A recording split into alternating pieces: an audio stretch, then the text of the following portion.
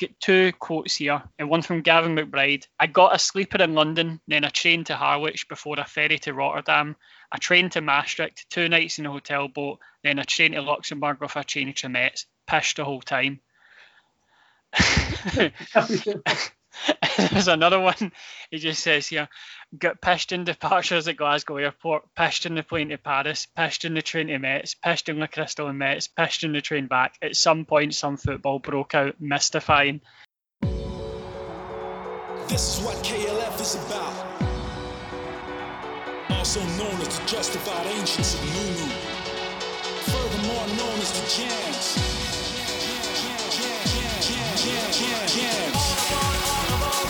Hello and welcome to a special episode of Draw, Lose or Draw. This episode is going to look back on Partick Thistle's last European adventure. It has now been 25 years since Thistle competed in the Intertoto Cup.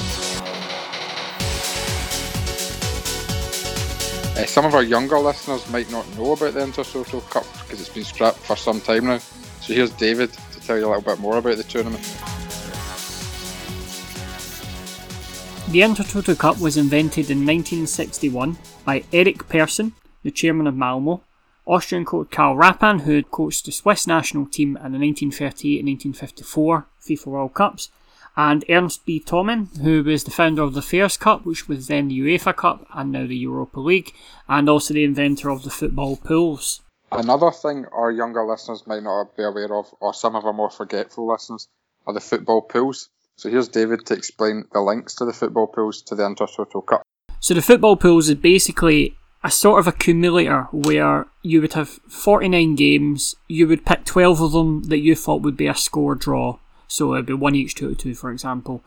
And you would win quite a lot of money. The person who got the most right won money. You pay your money every week, a man would come round with a form and your granny would do it. Lots of people did it at the time. It was very, very popular. So the Intertoto Cup basically came out of this because in June, July, when there's no games to play the pools on. So this competition was devised for an excuse to have games to have pools coupons for, basically.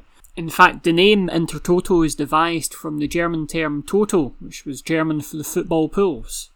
There was quite a big fuss about it because it had been in pools coupons in previous years where you'd see Intertoto games during the summer, I think, along with it was some kind of European gambling thing in the same way as we would use our Australian games for the football pools. Europe would use these Intertoto Cup matches, which were basically just a friendly, and then UEFA decided to make it or give it an access path to the UEFA Cup. So two teams that won through the competition, consisting of group stages followed by knockout rounds, would qualify for the first round of the UEFA Cup. So chances of getting all the way there were pretty slim, but it was still an avenue to proper European football, if you like. Essentially, at its heart, the Intertoto Cup was a tournament for clubs who wouldn't normally get into European competitions, so they weren't in the European Cup or the Fairs Cup or the Cup Winners' Cup at the time. It was actually branded the Cup for the Cupless by the Swiss press. The idea behind it was teams that were not going to win the league championship, were not going to win the National Cup competition, were going to get to compete for a trophy, and they were going to get to do it on a European away day. They were getting to go to places like Germany, Poland, all these sort of places, and possibly win a tournament. The irony of the Intertoto Cup is that there was actually no cup for most of its tenure. For many years it would be 12 group stage winners would receive a cash prize of between 10,000 and 15,000 Swiss francs, and that was that. At the time Thistle were playing in the Intertoto Cup, we didn't even get so much as a certificate. That came in the mid-2000s, and the trophy was only there for a year or two before the end. So at the time Thistle were playing, if they had won the tournament, they wouldn't have had anything to lift. Nowadays it sounds pretty far-fetched for Partick Thistle to compete in any European competition. So why were they in the Intertoto Cup in 1995? So Thistle were the first ever Scottish club to play in the Intertoto Cup. Before 1995 it was unofficial, it wasn't a UEFA tournament, so it was only certain countries that appeared in it. Your Germanys, your Romanias, Yugoslavia, Poland, lots of Eastern European countries. However, in 1995 UEFA decided to take control of the tournament, and what they did as well is that they extended it to countries who weren't competing before. So in this case, countries like Scotland and England, as well as a lot of the new countries that have came out of the fall of the Berlin Wall and the fall of communism, they were extended an invite to basically join this tournament. They dangled the carrot of a UEFA Cup qualification spot for the 3 winners of the tournament. This meant that a club like Thistle, or Sheffield Wednesday down south, or Heerenveen in Holland, or Cologne in Germany now had another route into the UEFA Cup. I think we were probably the only ones that were up for it that year.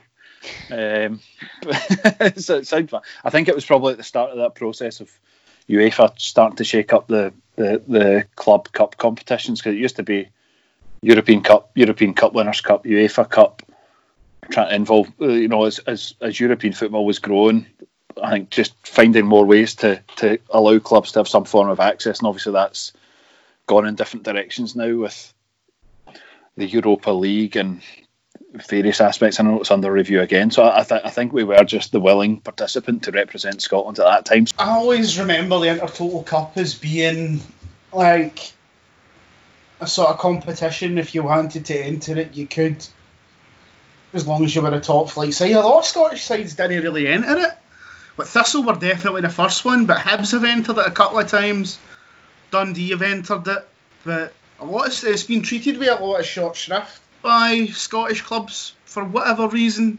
I've never really understood it. With Scotland now accepting invitations in the hope of a UEFA Cup spot, it was up to the best placed qualifier to enter, or, as luck would have it, the 5th best qualifier. The Intertoto Cup place was awarded to the highest placing non-European qualifier, in this case which would have been Hibs. Hibs had finished 3rd that year, but declined to take up the invitation for the tournament. 4th place was Celtic, who had won the Scottish Cup and therefore qualified for the Cup Winners' Cup already, so they didn't take the place up either. It then transferred to Falkirk, who were in 5th, who also declined it, and then Hearts in 6th place as well, also declined to participate, and finally Kilmarnock in 7th place refused a berth in the competition. It then fell to 8th place Thistle, who gladly accepted the invitation to participate in the Intertoto Cup. So how did Thistle fans view the Intertoto Cup? Did they see it as a serious chance to win a competition, or were they just looking to go abroad and sun themselves and have some fun against teams that they've never played before? I think at that point, as a football fan, you probably think rationally about what impact is this going to have on the next season, and that was one of the biggest considerations at the time, was this is going to occupy our summer, possibly cause a bit of fatigue for some of the players, and might it cause us problems further down the line, which you could argue it did. But I think there was, I was 16 at the time, so it's hard to remember like the day of the draw or whatever like that, but there was definitely excitement that we're doing something a bit different. It felt very, very Thistle. In terms of thoughts on the Intertoto, I remember at the time it being a little bit of a joke competition. My friends in Glasgow, other than my Thistle pals, are all to a man Celtic supporters. Never really an opportunity to take the Michael go. So when we were drawn in the Intertoto, and I even suggested that I might go to one of the games, it was just a bit of a laughing stock. But in terms of expectations for going, it just seemed like too good an opportunity to miss, having only really sort of seriously started watching Thistle maybe 7, 8, 9 years before that, and just sort of seen abject failure upon abject failure. So I thought any chance for a bit of European glamour would be more than welcome. There was a little bit of knowledge, but you wouldn't. It was seen as a really, really tough way to get into the UEFA Cup at the time. I think it got you into if you progress. So we'd be lying if we said we knew loads about the Intertoto Cup. We just knew it was a bit of a mad adventure, and that it was something different for the club and a chance for fans to see different football. Overall excitement. Probably not too much knowledge about the Intertoto Cup because there was still a bit of novelty around it at that time. Obviously there was concerns in terms of fatigue. For example, the last game of the season before for Thistle was May the 13th and the opening game was the 25th of June. So there's barely 6 weeks holiday time and training to fit in between the end of the season and the Intertoto Cup. I remember particularly that season the English clubs were forced to enter it. They entered it under duress and in many cases did not field their first teams, and Tottenham Hotspur in particular sustained their club record defeat when they lost 8-0 in Cologne because they fielded a youth team, and I believe their first team was out playing a friendly at the same time elsewhere, so that went into the record books whether they liked it or not. Their worst ever defeat. Lambie very much saw the positives of the tournament.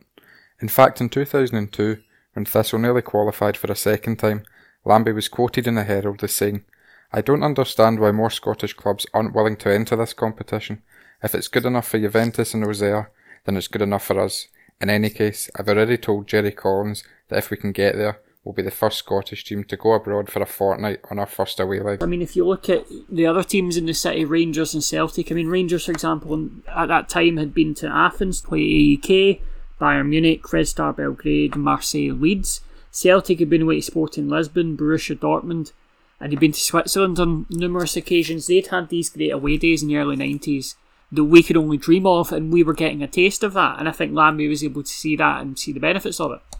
Here are what both Brians thought about Thistle's squad in 1995. It's a pretty good team. I mean, that's a team that 3 months earlier beat Celtic at Hampden when Celtic were playing at Hampden at that point to help us stay up. So it was a really good football team. Obviously, 95-96 season after that didn't end well, but they were heading into our 4th consecutive season in the top flight. Obviously, the team evolved over that time, but like Nicky Walker was just a brilliant goalkeeper. Every Thistle fan of that time will tell you that. He was known for being like a backup keeper at Rangers, and we got him for 2 or 3 seasons, and he was just outstanding. The back four, just pretty solid, honest professionals. Denny had a couple of spells with us. Alan Denny, because I think that was his second spell with us. I had really liked him when I first started watching Thistle, late 80s, so he really stands out. Pittman was an interesting one, American born, absolutely thunderous left foot, a bit like Paul McLaughlin or Scott McCulloch, just that absolutely massive thighs, and he scored quite a few important free kicks for us in the league. Midfield, who was that? McWilliams, Craig Smith, Kinnaird. Kinnaird, you could probably do a podcast on him in its own. Really interesting guy, so skillful. Williams was good on that night, and in the 4 games, I think, as you say, scored and was unlucky that night. And of course we had Albert Craig, who was just absolutely brilliant for us. Those were the 3 biggies. Yeah, there was the other kind of players. They were kind of journeymen, I suppose, weren't they? Like Greg Watson, Tommy Turner and that. Up front, Roddy Grant and Wayne Foster, probably 2 of the best strikers that played for us in the 1990s. Big Roddy was just a really good all-round striker, especially in the air. One of my favourite players was one that, again, all my Celtic supporting Glasgow pals take the mickey, Roddy Grant. I loved Roddy Grant. He was just so hard, he was honest, uncompromising. He wasn't the most skillful, but you would get a shift out of him. And I was a really, really big fan of his. Much maligned by some sections of the Scottish football support. Very, very powerful. Didn't have pace, but obviously was quite sharp in his football brain to know where to be in the box. And Foster had a really good short spell with us. As I said, he scored goals at Hampden that beat Celtic. So anyone that does that should be remembered fondly. Thistle kicked off their Intertoto Cup campaign on the 25th of June 1995 against Austrian side Lask Linz. The one thing we didn't know before it was how good or bad any of this opposition we were going to play were. You didn't really know as much about European football as you do now. We were going into it with our eyes wide open. We might get absolutely pumped 4 times, or we might do really well. In typical Thistle style, before they even took to the pitch, they encountered some difficulties. They had to switch in London between Terminal 1 and Terminal 2. The luggage got left behind. There was a big delay between the baggage handlers, and the German plane wasn't there to sit about. They left without the luggage. It was only when they got to the airport in Germany that they realised that all their clothes hadn't arrived, including the suits, the entire team kit, their strips, the boots, the lot. A late arrival saved the day. The assistant manager, Jerry Collins, had to sit in the airport in Germany while everyone else travelled on. It was a very tense affair because it was very much like in the nick of time where they got changed over, but it also meant that the chairman of Thistle had been invited to like a formal dinner, and he had to go in his trackie because he didn't have any other clothes because they were all stuck in the airport in London. A bit red-faced, turning up in his trackie for this formal club dinner when everyone else is all suited and booted. It's a very Thistle thing to happen. We always joke about always having bad luck and stuff in terms of always losing last minute goals, and we all seem to have the worst type of luck with these sort of things, and that really fed into it, where by losing all your kit, your bigger European away days, and you've lost your kit and you might need to play in stuff at the lost and found. After lost luggage on the journey to Linz, the misery continued on the pitch as Thistle found themselves 2 down after 6 minutes. Anton Hayden and Marcus Weissenberger scored the goals for Linz. Marcus Weissenberger went on to get 29 caps for Austria. Had a very good career in the Bundesliga, where he scored 18 goals and set up 35 more in the 152 games he played. Thistle didn't let their heads drop though, and quickly found themselves back in the game. Thistle came back with goals from Rod McDonald in the 58th minute and an 88th minute equaliser from Derek McWilliams to grab a point. If anything, Thistle should have won the game, seeing as Albert Craig put the ball in the net twice, only for both goals to be chalked offside, so Lask were actually lucky to get away with a point. After picking up a point in the group opener, Thistle remained optimistic about their chances of qualifying from the group. Rod McDonald in the Herald said, "We had a nightmare start, but you must remember we have not played for 6 weeks. If we can beat Cliflavik on Saturday, we will have a great chance of topping the group. We can still get AC Milan in the UEFA Cup." Dreaming about playing in venues like the San Siro, Thistle moved on to their first home game of the group. Thistle's next game was on the 1st of July against Icelandic side Keflavik at Firhill. It was at the Keflavik game, which was weird because it was bizarrely the second time I'd seen an Icelandic. They were Icelandic, weren't they? Yes. Yeah, because I'd seen a friendly with Stjarnan of Iceland at Firhill a few years before. So it was weird to go and see another Icelandic team. Lots of Thistle fans remember the kick-off being delayed at the 1-0 home win against Morton in the promotion winning season, but that's not the only time that's happened at Firhill. I got the impression that the club hadn't expected that many supporters to turn up, but as it was a Thistle European game for the first time in over 20 years, there was quite a lot of interest. Everybody's worried about things that they've posted online years ago that they might get dragged up years later, so spare a thought for Stephen K. Mulrine, whose Google Groups reports remain the only comprehensive source of information on the Keflavik and Zagreb games. We contacted Stephen for his thoughts on the games, starting with the Keflavik match. They'd only opened half of the main stand, so at the time of the kickoff there were still queues outside of people trying to get in, worse than there are in the usual Saturday. So eventually they opened up the other half of the main stand. I think the fact that it happened over summer and the summer football debate has still not died down. One of the great images or sets of images is of fans sitting in their strips in the Firhill sunshine watching European football, and I think the Jackie Husband would certainly have been pretty packed that day, and that's a lot more appealing to a football fan and his family over the summer holidays, especially, to go and see football in the sunshine. It looked to me like there were at least 5,000 people there, but with the wisdom of hindsight, quite common to overestimate the size of crowds. So if somebody wants to say it was only just over 3,000, then fair enough, but the stand did appear to be full. Yes, it's a capacity of just over 6,000, so it would have to have been packed for my estimate of there being double the number of official fans there. I mean, it is possible that the turnstiles weren't counting people when they let people in, but I don't know, it's more likely I would say that it was actually just over 3,000. Many remember Denmark when they came off the beach to win Euro 92 at short notice, but a Thistle player had a similar experience after last season's Player of the Year was nowhere to be found. It had been reported on the internet, I think, in the fledgling days of the internet, that Tom Smith had been on holiday in Magaluf just before this game, and Ian Cameron wasn't in the Thistle squad anymore. Ian Cameron's contract had run out, so while negotiations were underway, he was not included in the squad for the game. If memory serves, he had a proper full-time job, and this playing football was part-time for him, so I guess he had no great obligation to stick around if he didn't want to. Not much was known about Keflavik when they arrived at Firhill. It was much harder to scout teams from Iceland 25 years ago than it is to get information about them now. The match programme from the Keflavik game was apparently quite remarkable in that in it we admitted we didn't know anything about them. Yeah, they were part-timers and not much was known about Keflavik when they arrived at Firhill. It was much harder to scout teams from Iceland 25 years ago than it is to get information about them now. In the cup, but with Thistle, you can never tell. Yeah, it looked early on that it was going to be a cakewalk. In the first 15 minutes, the part-time Keflavik squad looked really out of their depth, with only some exceptional saves from future Hibs keeper Oliver Gotskalskin keeping the score at 0-0. The Firhill fans, who had come to expect a cricket score in the opening minutes, soon became restless. With the Icelandic side in the middle of a league campaign at the time, they used their match readiness to their advantage coming into the game. Then, after 20 minutes, a familiar sight as Thistle went 1-0 down despite being in the ascendancy. Marko Tanasic sprinted past a few defenders into the box, sliding the ball past Nicky Walker, and a stylish goal that even the Thistle fans felt the need to stand and applaud. By half-time, Tom Smith had been called upon to clear a possible second Tanasic goal off the line, and the boos had begun. If the barrage of abuse from the stands was bad, it was probably nothing compared to the hairdryer treatment they would receive from John Lambie, who was visibly bailing on the way back to the tunnel.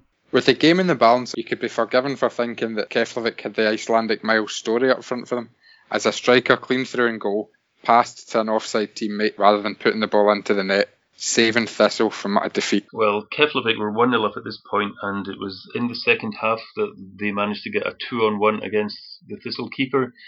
So one player ran ahead and his teammate side-footed the ball to him and he scored, and a chap behind me in the crowd shouted offside, and I thought, you know what, that actually is offside. It's the most blatantly obvious offside I've ever seen. I totally missed it. And whether or not that spurred the linesman into action, but I'd like to think he was doing his job properly. He did raise his flag and the goal got chopped off to much amusement, because if they'd just done it properly, they'd have been 2-0 ahead and Thistle would have been in all kinds of trouble. Thistle then rallied to win 3-1, but the signs were there that not everyone had been keeping up with their fitness during the 6-week summer break. After Roddy Grant scored towards the end of the game, I think, he ran back to the halfway line and then stood waiting for the kick-off with his hands on his knees, clearly out of breath, which caused some amusement. So he probably had come back from somewhere not fully fit. I think when we won that one, we said, we could go somewhere here. We could progress in this tournament. We came away from that opening game having gone 2 goals down, if I remember, that came back and got a draw. Won the home game after that, which put us in a really good position going to Metz, that we were genuinely still in contention to finish top, although we knew we were going to play a good side. So, and Metz was clearly, for many reasons that we'll go into, was just the highlight, not just of that summer, but of supporting Thistle over 35, 40 years. Up next for Thistle was probably their most memorable game of the group, as they travelled to France to play Metz. Now here are Brian Welsh and Brian Gregg reminiscing on a magical weekend in Metz. When the draw happened, playing a team just over in France gave everyone the opportunity to actually go and sample it as well. So I think it was mainly excitement, but a wee bit of caution, and that's probably just standard emotions for Thistle fans, isn't it? In 1995, getting to Metz wasn't as easy as just hopping on a cheap budget airline.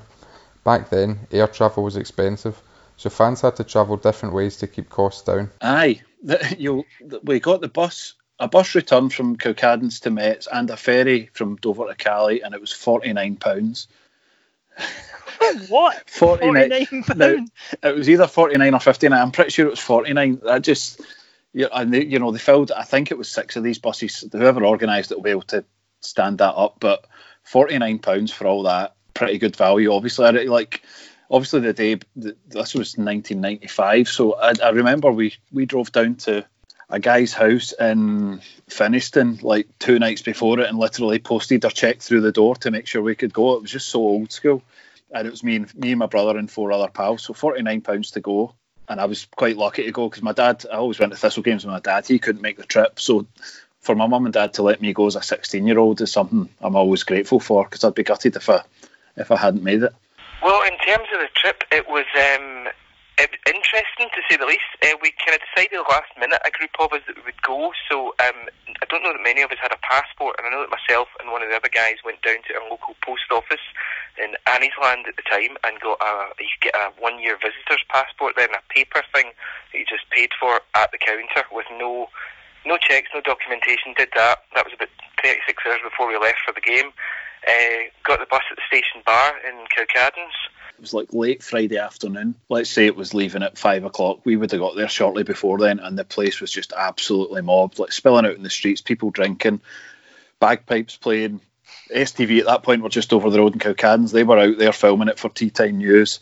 In fact, I checked this before I came on. Wimbledon was on at the time, so there was this epic semi-final between Andre Agassi and Boris Becker up on the big screens in the pub, and some fans had probably been in there since the start of that. Just a well-oiled army of Thistle fans must have set off about 5-6 o'clock and got piped off. Getting piped off in legs of journeys was a recurring theme of this trip, and there we were travelling into the night, and clearly at the start, peaks and troughs of any long bus journey, and at the start it was just sheer euphoria. It was like surrounded by guys, enjoying a drink and a good sing song, and that was when the journey was going smoothly, and then things started to happen across the journey. But we the first leg was just getting down to Dover late that night, and catching the ferry almost through the night, and people were starting to nod off in the late part of that leg. But again, you get on the ferry, everyone's woken up, drinks available again, and the sing-songs start. And I always remember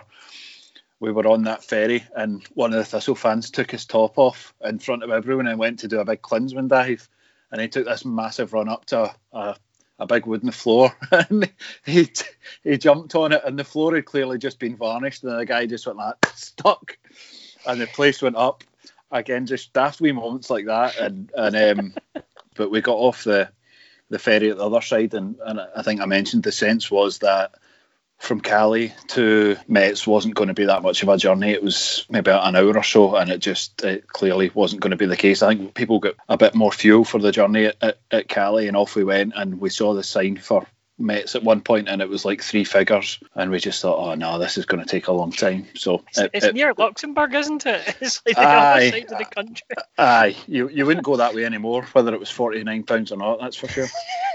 And all was going well until we got to... It was totally uneventful trip. We had Neil Sturgeon, who's a pal of, Soul Boy Davy B, David Belcher. He had written the music for his Thistle musical. He was on the bus, so we were singing all of his songs, and that was all delightful until we got just the other side of the channel, and the other coach that was with us broke down. So our 53-seater became a 106-seater. And I don't know what the temperature was, but there were very sweaty lycra and thistle top clad drunken men trying to squeeze into our seats for the remaining sort of 6 hours to Metz from there. So it was interesting journey to say the least. So it was mental before we even got to Metz. We were probably lucky. We were quite far down the front.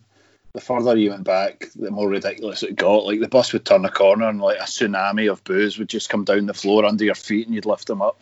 I hope it was booze anyway. So yeah, the toilet must have been a pretty rough place, but you just kind of tolerated it. It was the days well before mobile phones, so everyone was just entertaining each other, and it was probably that leg through France on the Saturday morning that was the toughest bit of the journey, because it was roasting hot.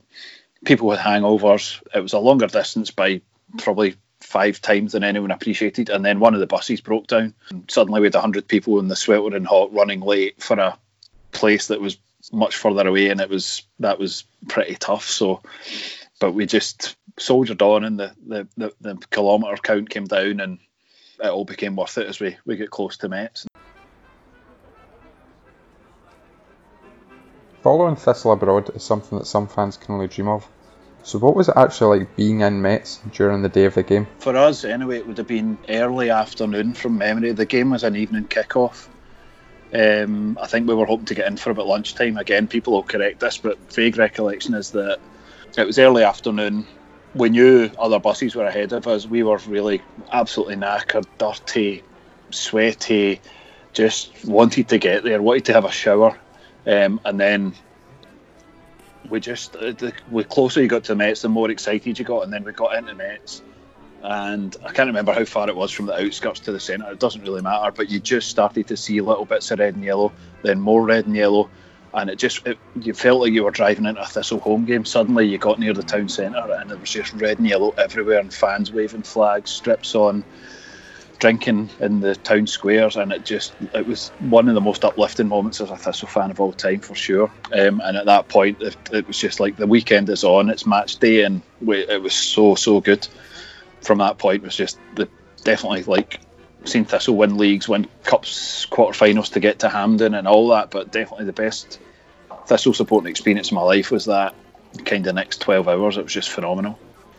Well, when we got there, it was brilliant actually, because Brian Welsh, who I think you maybe be speaking to for this as well, his dad either taught French or just spoke French really well, and this was pre-internet, so he had booked us a hotel, and we got an Ibis, which was right in the city centre as we got off the bus, literally, so everybody else was sleeping under benches and finding God knows where to stay, and we had a hotel. How did an away day to France differ from an away day to Ayr or Inverness? Well, obviously caveat this and say, no under 18s should consume alcohol, but we booked a hotel, quickly went and had a shower, then went back into town where all the Thistle fans were, and just found a pub and I was quite a baby-faced 16-year-old, so if I had been trying to order alcohol back home, I had no chance. But in France, they were a lot more relaxed about it. So the boys in my party were taking great delight in sending me up to the bar, which I was really enjoying because I was getting served. But they were just using me to get the round in every time, so it wasn't a problem.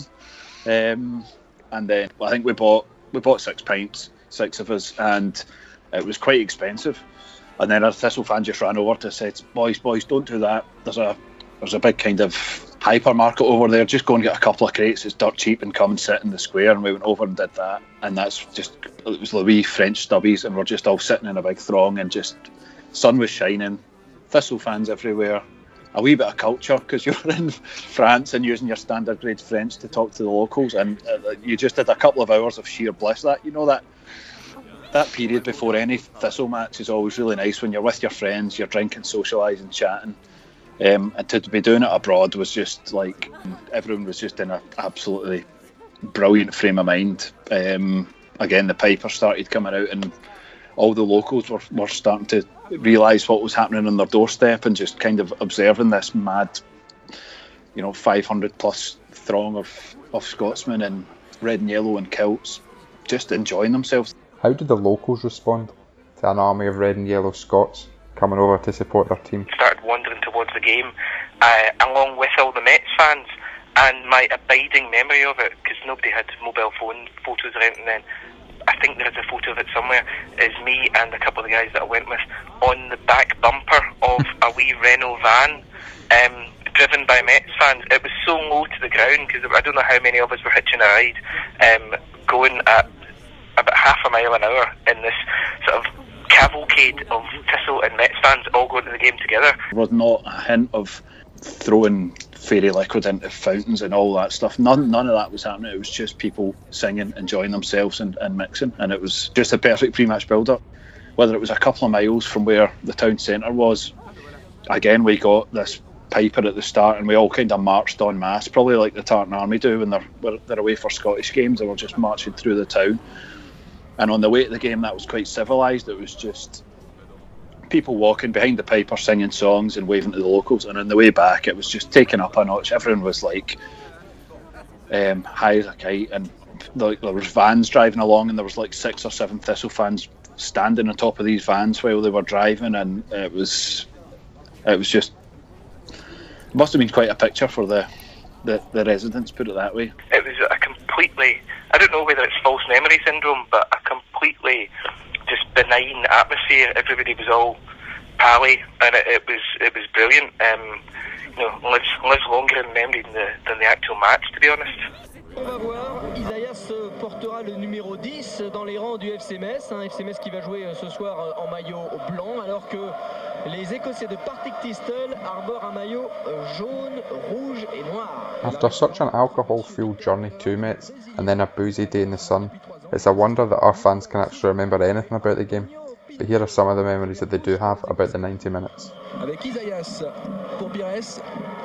What happened on the park probably is just helped by those limited highlights you still get. Everyone talks about, there's a few things everyone talks about to do with the game. Probably first thing is Mets were much better than us. It probably should have been more than 1-0. We weren't awful that day. I think it was 1-0, wasn't it, to them? And their goal came from, I think Alan Denny could have done better. Toujours la grosse chaleur sur la Lorraine. Isaias. Gaillot, il s'est engagé et Isaias l'a vu. Bon ballon, elle est belle, oui, bon contrôle. Super. Allez, ils sont rentrés dans la surface, il est passé. Du gauche peut-être. Oh oui, cette fois Pouget. Ouais. Enfin, cette fois c'est la bonne. Pouget qui ouvre le score après 60 minutes de jeu. Et c'est mérité, et c'est également mérité que ce but soit amené par Philippe Gaillot, qu'on a très souvent vu aux avant-postes depuis le début de la partie. Là, tout était parfait. Le ballon dosé d'Isaias, le contrôle de Gaillot, on va le revoir. Et puis Pouget, vraiment, qui n'avait pas eu beaucoup de réussite depuis le début de la partie, qui a enfin trouvé la faille. On revoit Gaillot, superbe feinte, le centre en retrait, et la Pouget, extérieur du pied. Il prend un contre-pied. Nicky. Probably being harsh on him, but I think it was straight at Nicky Walker. and I'm sure he could have done better. But they were certainly a far better team than we were, and basically some of their players, like Pires, went on to amazing things, obviously. So we certainly didn't disgrace ourselves, not at all. Thistle were going through some managerial upheaval, and the game against Metz marked Murdo McLeod's first game in charge. So how did Thistle's squad fare up against the squad of Metz? Here's Mark Wallace to talk us through the strength of the French league in the 1990s.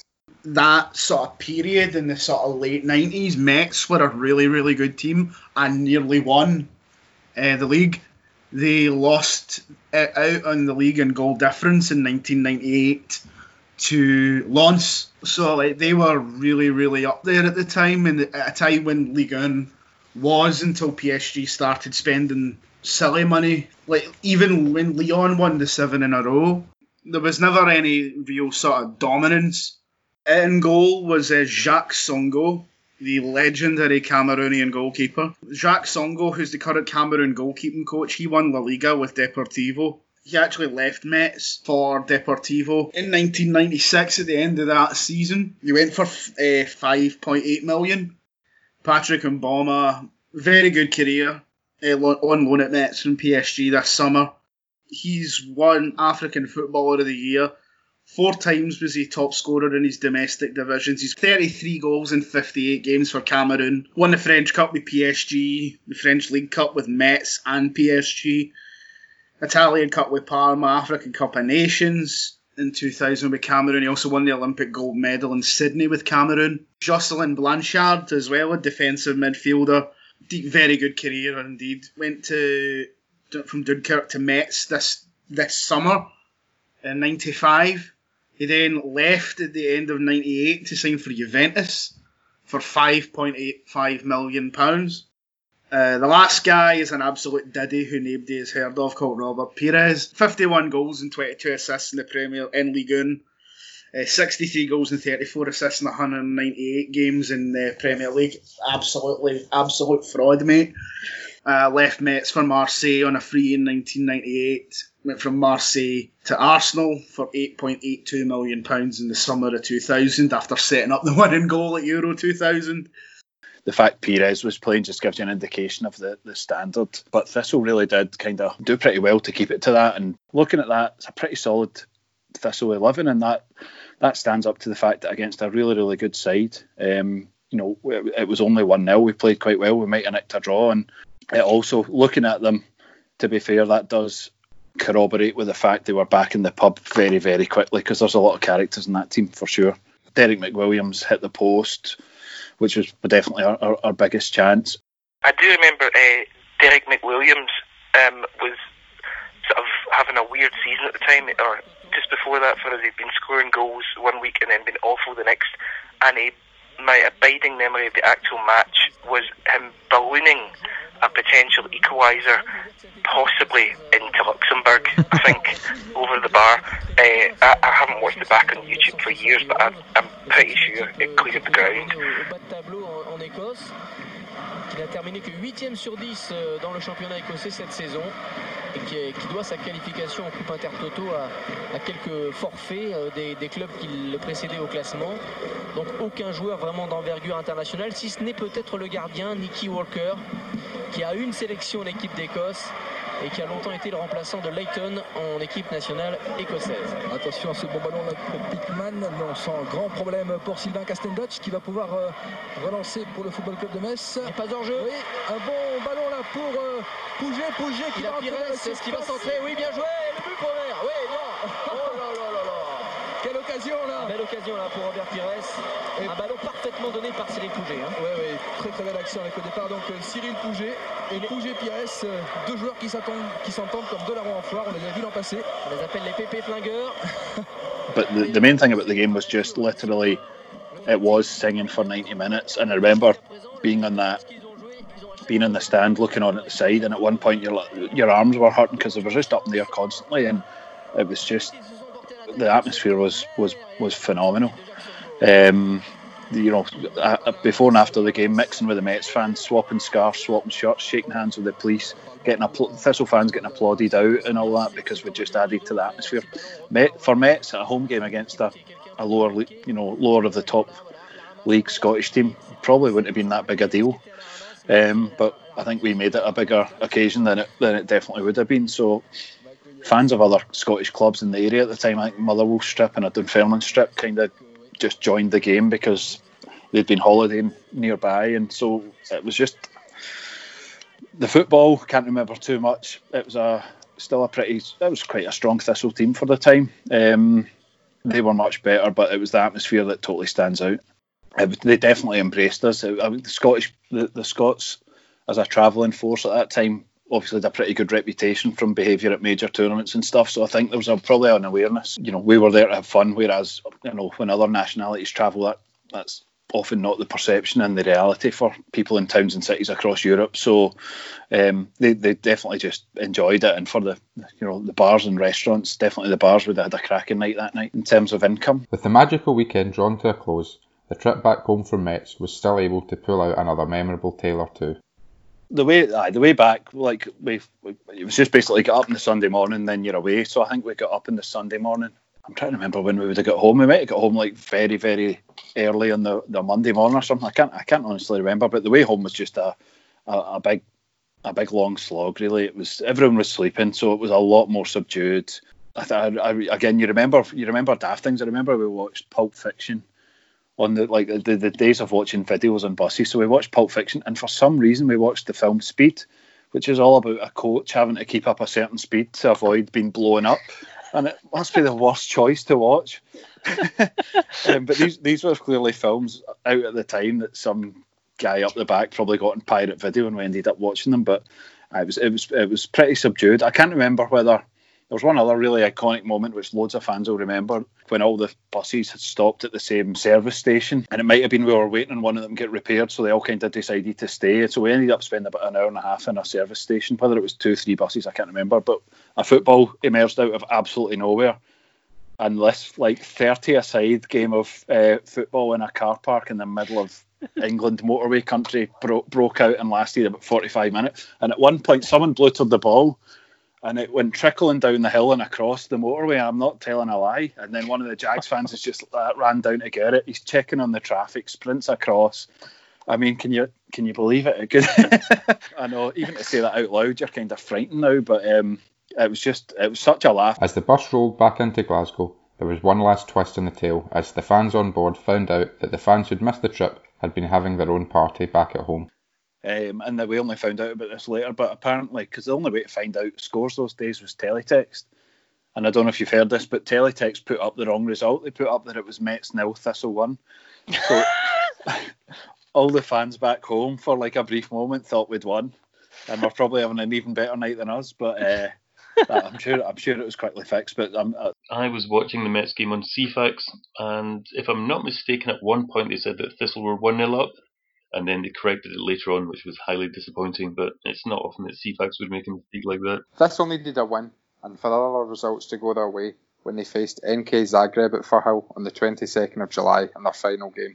Coming into the Zagreb game, there was still an outside chance of qualifying for the knockout rounds, because there were 12 groups. Each group winner would go through to the knockout round along with the best 4 runners-up. So even though Thistle had played 3, won 1, drawn 1, lost 1 record, there was still an outside chance of being one of the second best runners-up. The usual Scottish position, not unfamiliar to followers of Scottish football, but we might have managed to squeak into the runners-up spot if we'd won by a lot of goals. But in the event, even a win wouldn't have been enough, because all of the best runners-up had at least 8 points, so we couldn't have made it anyway, even if we had beaten Zagreb. One thing that Thistle have in common with NK Zagreb is that they're often overshadowed by big city rivals. Dynamo Zagreb are to NK Zagreb what Rangers and Celtic are to Thistle. Richard Wilson from the Yugoslav Football History podcast give us the details about NK Zagreb. I mean, for NK, they actually go back all the way to a club called Pnisk, which literally was called the first football and sports club, because they were the first football and sports club in Zagreb. That lasted about 5 years before they went out and reset up as a club called HSK. So between then and the end of World War II, they're a fairly irrelevant club. You have 3 main clubs in Zagreb, which is Gdanski, Hask, and Concordia. When you come out of the Second World War, those three clubs get dissolved by the state because they played in the wartime leagues, and that's something that happened across Yugoslavia. The only sort of club that really continued at the top tier from day one was Hajduk Split. NK Zagreb basically take over what used to be Concordia Zagreb, and from that they take over the ground Kranjeviceva. Kranjeviceva isn't a ground that was just used by NK Zagreb. It's always been used by multiple clubs. So Lokomotiva, who are pushing for second in the top flight at the moment and are currently the second club in Zagreb, play every home game there now, and it's one that's even been used for internationals. Much like Thistle, NK Zagreb have also endured a long wait to return to European football. Throughout the Yugoslav era, spent a considerable amount of time in the top flight. In terms of getting into Europe, they only had 3 ties prior to the 95-96 season, when obviously they faced Thistle, which was 64-65. They were knocked out by Roma. The following season, 65-66, was Steagul Rosu Bratov, which is one of the Romanian Red Star clubs, and then at the end of the 60s by Charleroi of Belgium. This was also the final group game for Thistle's opponents, NK Zagreb, and they were no strangers to playing away from home. The 91-92 season, when Croatian clubs walked out of the league basically halfway through, walked out the Yugoslav First League, as obviously they declared independence in the middle of it. You have, at that point then, the Yugoslav wars, but the Croatian football continues. You have certain sides which can't play at home, such as the most famous one that we'll know in Scotland is Osijek. Obviously played Rangers in the Europa League a couple of years ago. What you have in the first ANL season is they have to basically scrap relegation, because what they found was that perhaps unsurprisingly, the 4 teams who were playing in an area where they couldn't actually play any home games were the bottom 4. So they sort of came to senses and thought, well, actually, this probably it wouldn't be a very good idea to demote all of these sides. We'll just let them off with it this time and expand the league. A lot of the reason why they couldn't play there wasn't due to the actual war itself. It's because the games were scheduled in the evenings.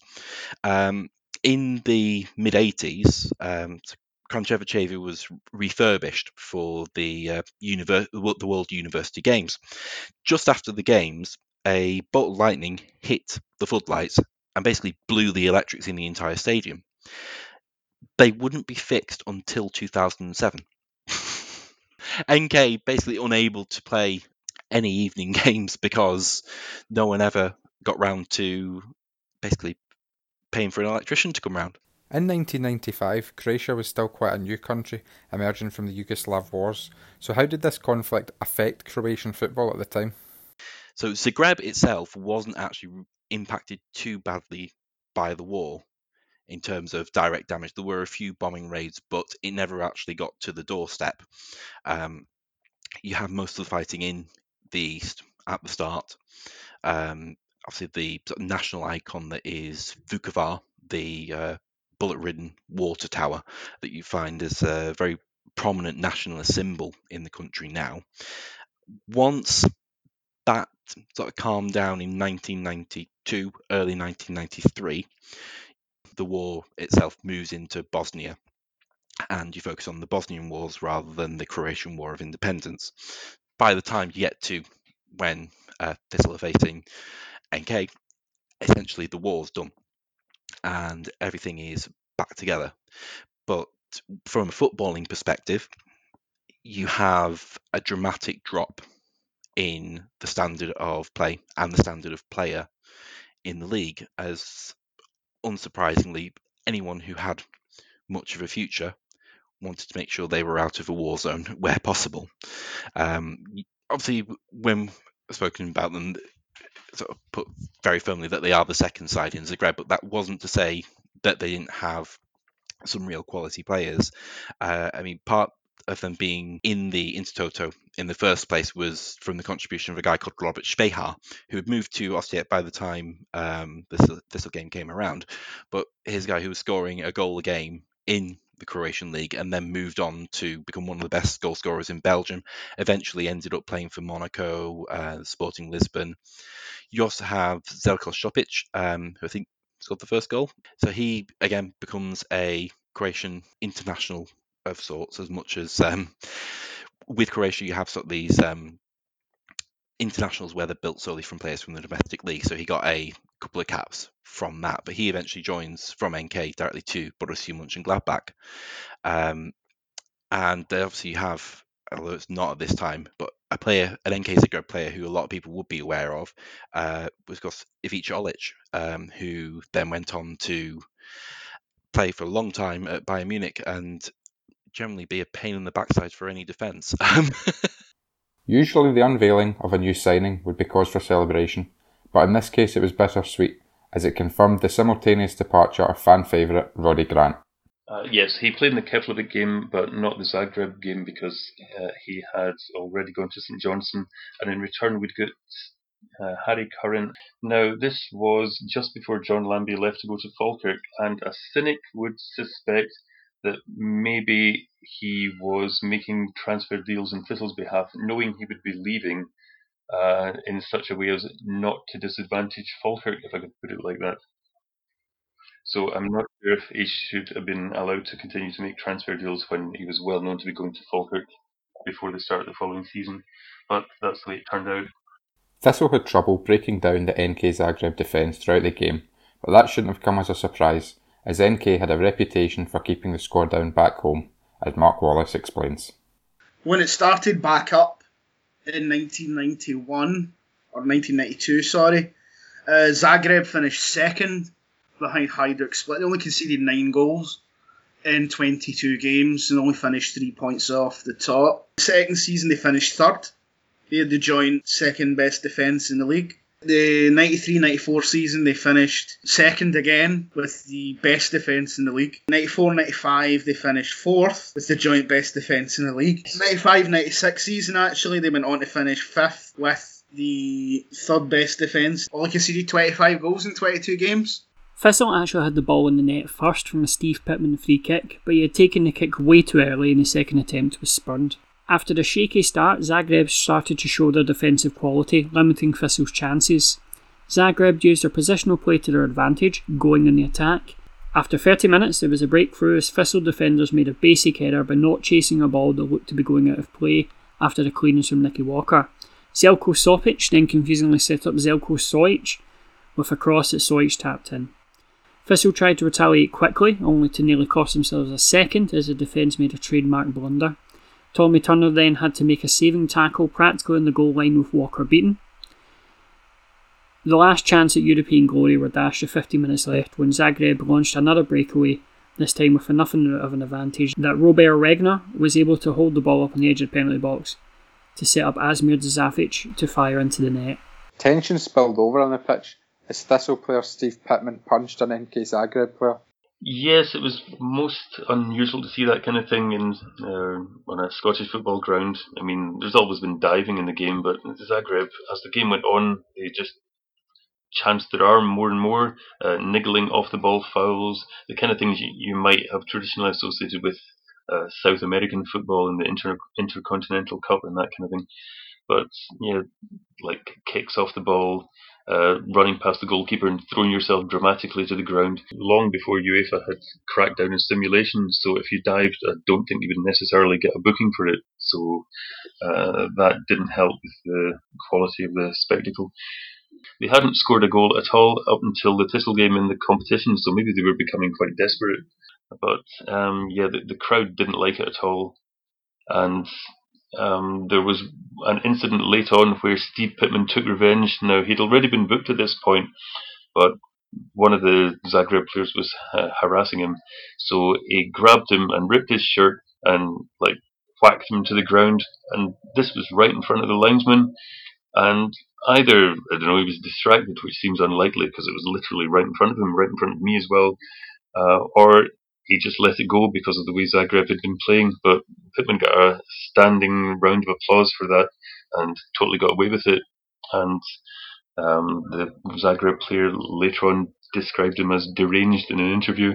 But still, it was the highlight of the game for me, and I'm sure a lot of other people who were watching it. Not that I would advocate violence on the football pitch. Thistledown restored a little bit of pride before the end with 5 minutes to go, when the man who had been traded for Roddy Grant by St Johnstone, Harry Curran, scored in the 84th minute to bring Thistle back into the game. However, they were unfortunately unable to muster any other sort of offence, and the game finished 2-1. With a 2-1 defeat to Zagreb in their final game, Thistle failed to qualify for the last 16, and their Intertoto dream was sadly over. Metz, they beat Chiaulul of Romania in the round of 16. Metz lost in the quarterfinals, 2-0 to Strasbourg, who went on to get a place as one of the winners. You had 4 teams left. The 2 winners would qualify for the UEFA Cup. Tirol Innsbruck versus Strasbourg, Karlsruhe against Bordeaux. First legs, Tirol Innsbruck and Strasbourg drew 1-1. Bordeaux won 2-0 against Karlsruhe with goals from Christophe Dugarry and Daniel Dutoul. The second leg, much more academic. Strasbourg won 6-1 against Tirol Innsbruck.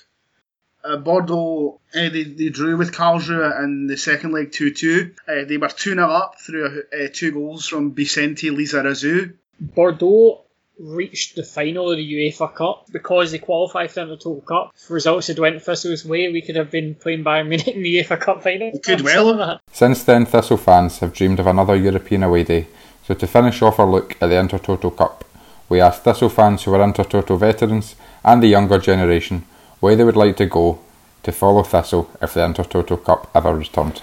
Every Thistle fan who was there wants to do it again, but most of all we just want guys like you and the younger generation to have that. And I wouldn't care if it was where in Europe it was. It's, apart from the fact we're in lockdown right now, it's pretty easy to get about and just to experience that one more time. We've not, obviously, over the years compared with other clubs had these opportunities and had these highlights, and it feels like surely by the law of averages or these things coming in cycles, we will get the chance to sample it at some point. Well, the boring answer is Metz, but can you imagine that question. Pub owner? Can you imagine a pub owner if you told them that Thistle were coming back 25 years later? Jeez, you just walk up to the pub. I've left my wallet, mate. I'm back. So I know Metz was quite an experience for the people that went there. You still see pictures of it at Firhill, of the crowd at the Metz game. I would still cheat and say maybe 1860 Munich or Unterhaching or one of the clubs in the Munich area. Augsburg, that'd be a good one. Augsburg, because that's just a wee trip down the road. I think it's pronounced, is it Hammarby? It's in Sweden. I'd really like to go there because I'd love to visit Stockholm. I think it'd be quite an interesting place to go. It's not exactly the most visited country, so it'd make a good, couple of days out for Jags fans who went over there. Might be a little bit unrealistic to be playing in Intertoto Cup because they did finish in the top 4 in Swedish top flight last 2 seasons, but I'd love to go there. It'd be quite an interesting one. I think it'd be quite a memorable trip. Probably unexpected tie as well. It's not exactly probably number 1 on a lot of people's list of places to go to watch Thistle play, but I just think it'd be really interesting. From looking at football in the region for so long, I think the best club at the moment would be a team called NS Mura, who they're very competitive in the Slovenian top flight at the minute, but they are the team in the region who have the best fans. You sort of have the ultras culture without the illegal activities that go on with larger ultras in the region. I think there's so many beautiful cities in Europe. Somewhere like Budapest or Bratislava or something like that that's not too far away, but a beautiful city. Going to France would be great because I think although most of us went by coach and ferries, there was people going by all different routes, so that it's not too hard to get. I think the further you go, the more of an obstacle it is for some fans. So anywhere except Connacht Quay Nomads, please. There's so many kind of wee backwatery places, wouldn't it? I would quite like Italy, somewhere down the south, that would be nice. But I've got a romantic notion of somewhere daft like Cork City. I love going to Ireland and I haven't been for too long, and I think a weekend in Cork would be, that'd be very Thistle. There's no other luck we'd end up with, I don't know, Fleetwood Town or something like that. We'd hopefully draw an Irish team soon in the The Challenge Cup, we've gone a few years in that without getting a wee that trip. would be superb.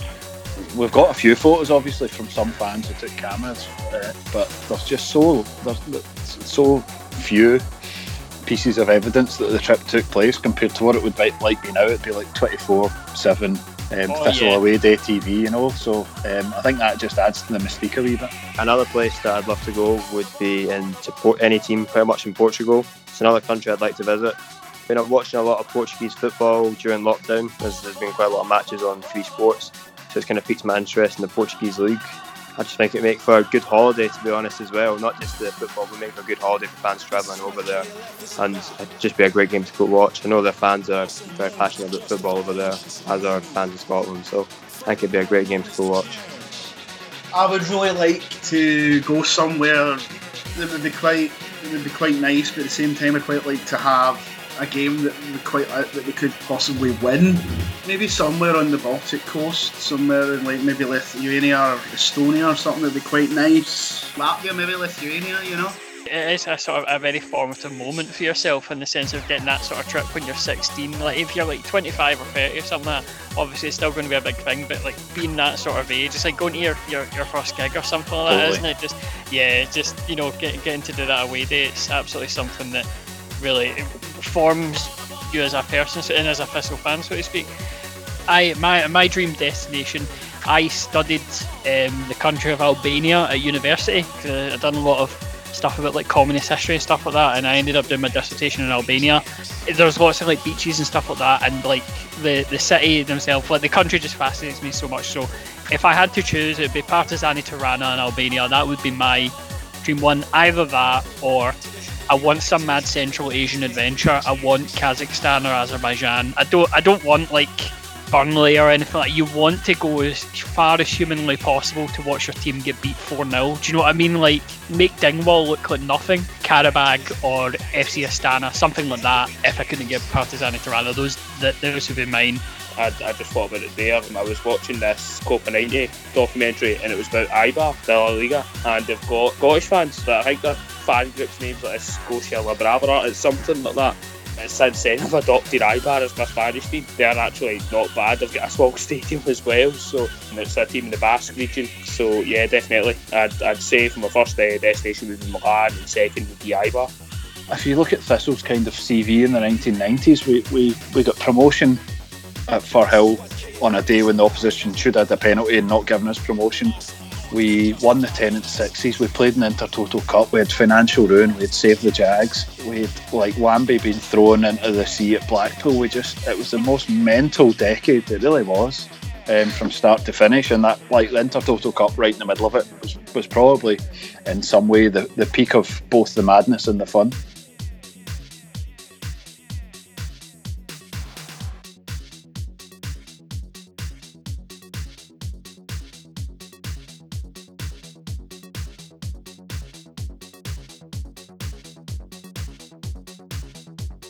This was an episode of the Draw, Lose or Draw podcast. It was narrated by Matt Greer and edited by David Forrest and George Twigg. Written by David Forrest and Matt Greer. The contributors in alphabetical order were Kieran Ashton, David Forrest, Matt Greer, Brian Gregg, Jamie McDonald, Stephen Mulrine, Mark Wallace, Brian Welsh, Richard Wilson of the Yugoslav Football Podcast, available on all streaming platforms. Thanks to Craig Walker, Nick McFeet, and everyone who contributed information. Draw, Lose or Draw is a podcast available on all major streaming platforms. We can be found on Twitter at Draw, Lose or Draw. I didn't go to the other away game, unfortunately. I'd have loved to have gone, and as I said to you, I can't believe it's been 25 years since I've had the chance to see in Europe again. I know. It's likely to be another 25 years, I think, before we're back in. That's a delight.